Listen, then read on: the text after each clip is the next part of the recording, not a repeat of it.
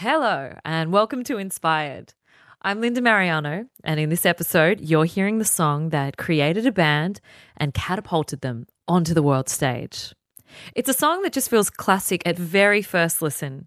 It's Middle Kids, Edge of Town. I got a muddled and journeyed to the edge of town, and then the road cracked open, sucked me in, and I went down. I'm standing face to face with the king of the underground. Some things just don't add up. I'm upside down, I'm inside out. So you'll hear the first version of this song that lead singer Hannah Joy made in her bedroom. It sounds so different. And about the moment that really changed it all, when bandmate and husband Tim Fitz handed her a guitar for the very first time. This is Inspired with Middle Kids.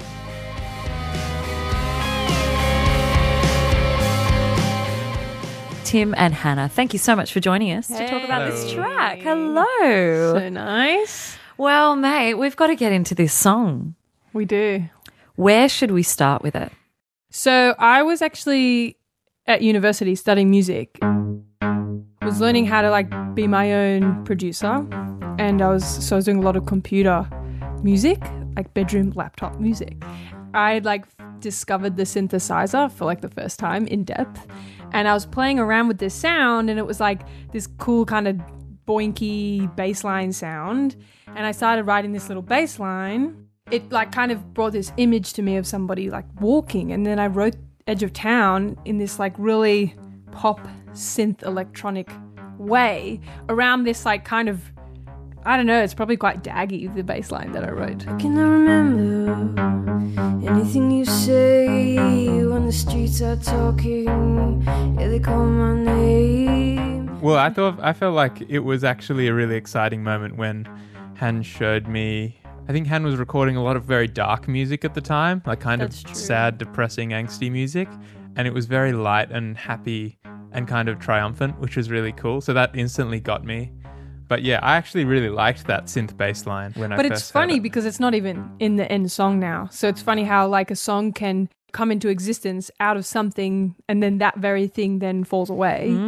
I wanted to have this image of someone kind of walking along and feeling like everything was okay. But actually, I kind of wanted to paint this picture of somebody walking, feeling like they were in control and that they knew what was going on, but actually the world gets totally turned upside down. And actually there's this whole other realm existing that you kind of pop into and you realize, oh, I actually have no idea what anything is about. And then the road cracked open, sucked me in, and I went down. I'm standing face to face with the king of the underground. Some things just don't add up. I'm upside down, I'm inside out.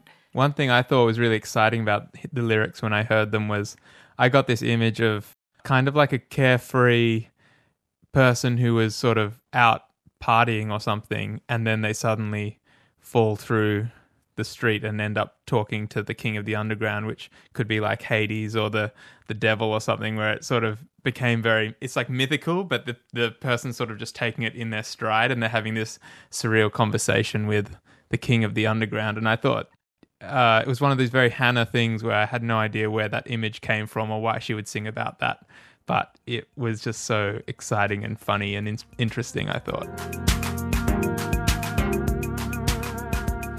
What happened after this synth demo came into life? It wasn't happening when we were trying to play it live. It didn't sound cool. And I didn't feel myself, mainly because I'd never really written a happy song before. So I was like, doing, doing, doing, doing, who am I? And then we decided to play it on guitar, which is a different thing because Hannah hadn't played guitar really before then. But I think I literally passed her a guitar. We put on a drum machine, this 80s drum machine that I had, and I played bass. And it felt really good. I actually have this distinct image of Tim realizing you need to play guitar for this song and kind of handing me the guitar as if he's handing me a sword for me to go into battle, and I was receiving my weapon and I was thank you. And it was very empowering for me because I've always loved guitar music. I've grown up listening to guitar music, but I never really felt I had that in me to play guitar because I just felt so comfortable on the piano and I felt really uncomfortable on the guitar. But that's why I was like so special for Tim, because I felt like he really kind of pushed me and allowed me to explore that. And I mean, when he gave me that guitar, I literally knew a few chords. I was not a guitarist. And luckily, there were like a few of the chords in Edge of Town. So I was like, okay.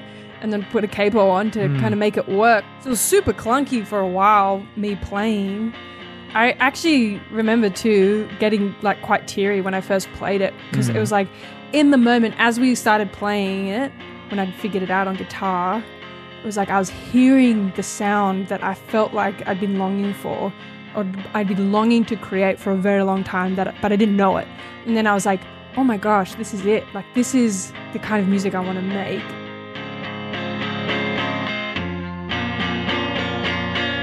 I think at the time we were talking about like, let's make something that is kind of like the Pixies, kind of like Coldplay, which are kind of two opposite rock references, you know, but like the rawness of the Pixies, but also the sort of expansiveness of Coldplay.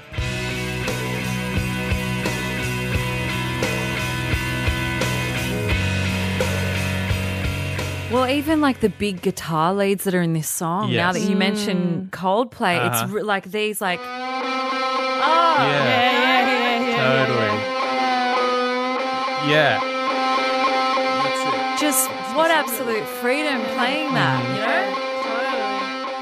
And they definitely came at a time. I think I was also listening to a lot of Sharon Van Etten, some alt country type stuff, and that's where the slide and that kind of stuff came from. So the real emotion of alt country music has always really touched me emotionally. So I remember they were sort of parts that were added just a little bit later in the demo process. But yeah, it wasn't really a sound that we were doing together yet, but it kind of became a real part of Middle Kids' sound.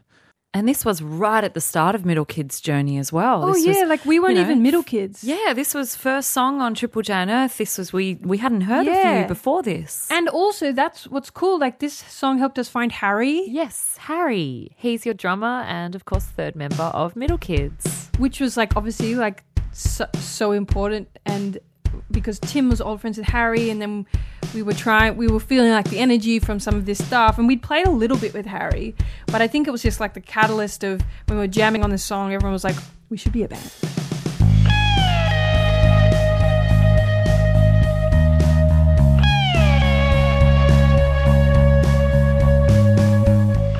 Some radio stations in America started playing it like shortly after Triple J played it, and I just don't know how that happened.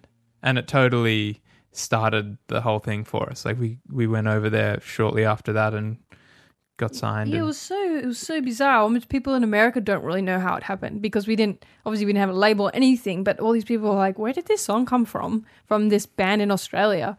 And then when we went over there, like a few months in, there were like all these people who knew this song. We were like, what is happening? And you're on the bizarre. Conan O'Brien show. That was literally like our first... Yeah. And it was our first stop in LA. I think we had played maybe like 6 shows before that, like ever. And then we're on like late night television. Here to perform the song Edge of Town are Middle Kids.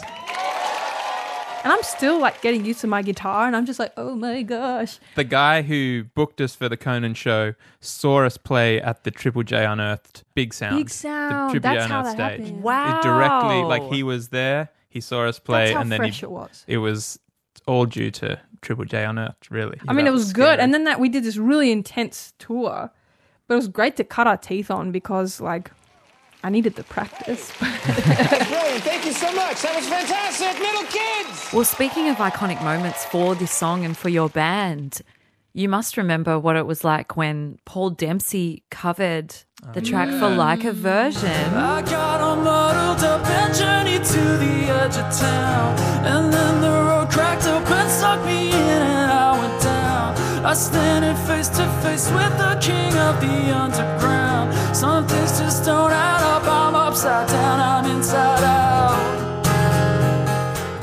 He's amazing. Dang. You know what is so crazy? I will never get over this, is that he played it in the exact same key And so he's really singing right up there and feeling like having no problems. And then at one point, I feel like he's playing like 3 guitar lines at the same Yeah, he time, did just do on his that. acoustic. I'm like, who are you? Do you remember where you were when you heard him covering that? Yeah, we were at home. Remember, we turned the old radio on. Yeah, we got told to quickly turn on Triple J, and we heard A it. cryptic message. And it was Ooh. amazing. Oh. Turn it on the radio. I know. What if you weren't near a radio? Yeah. I know. Luckily, we don't get out much. Yeah. Radio. That's right. Well, speaking of radio broadcasts, we've caught you live at many things over the years, at Splendor in the Grass now, I remember seeing you guys at the One Night Stand in St. Oh, Helens yeah. in Tassie, where you went back and played Edge of Town, which of course is now featured on your album Lost Friends. And just the crowd is so into it. Hey, guy, have you got something on your mind? Tick tock, can I take it for a while? Hey, Do you remember these moments? Yes. I remember that moment, particularly when in the breakdown there. And I think too, like playing that part of the song live actually is probably one of the, still to this day, funnest times for us live. I think that 100%. that coda, the hey guy, and the outro from that is just like so fun still to play. And that was cool because that wasn't actually a part of the original song. And we kind of just made it while we were jamming and with the whole speed up, and we were just going nuts one day in the bedroom. And I think that now it's so cool because it's like such a great moment in the live set and everyone really sings and like kind of it's this big explosion of energy. True. Yeah, I remember someone said that the song needed a chorus, so Hannah wrote that part as what was going to be the chorus. And then we were like, oh, maybe we'll try it just at the end as a totally separate thing.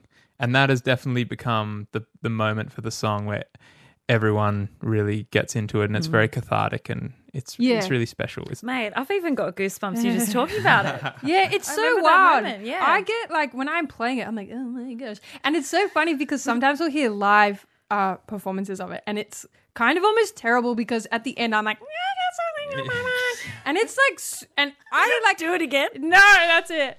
But honestly, like every time I get to that bit, I'm just like, I don't know what's going to come out of my mouth because it's like, it's because I'm moving so much and sometimes it's good, sometimes it's not good. But I've gotten to this point now when we do it live, I'm not so worried about, I just kind of like throw it all out there. And often it's like a cat being strangled, but it's kind of part of the catharsis of that really physical moment. And because I really want to jump, and so I'm just like, oh, screw it. I'm just gonna. But sometimes, like, I'll hear it, and I'm like, oh Lord, It it's all part of works. It. It's part of It is all part of it. Yeah.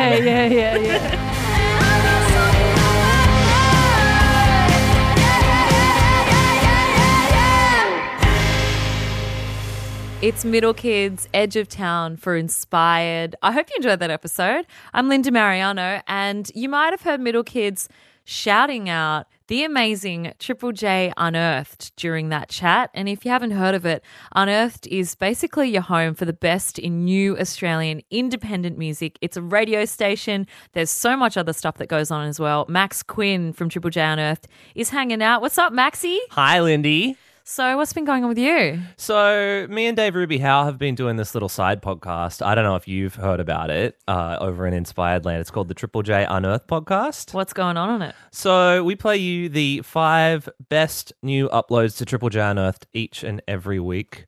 I just, put it out there. Last year, all of the songs from Unearthed that made the Hottest 100 had their first play on the podcast. Just a small pat on the back Just there. a little, yeah. So fine. if you need to know who to be looking out for, who to be keeping an eye out for. Yeah, if you're that person in your friend group who's like, you know what? Middle kids are amazing, but the new thing is this.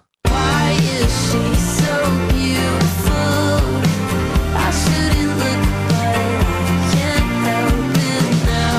When I see you with her, oh, it feels like I've been drowning. Jess Day, why is she so beautiful? Not a question, name of the song. Not a question mark at the end of the song title either. It's a statement. Why is she so beautiful? So what's the story with Jess Day? Jess Day is a songwriter from Adelaide who we've just discovered in the last couple of weeks on triplejnunearth.com, coming through with a song like that is just so, like, It's really Moorish, but it's also so complete. All right, Max Quinn, thank you for coming by. Thank you, Linda. As always, check that out. That's the Triple J Unearthed podcast. I'm Linda. Ciao.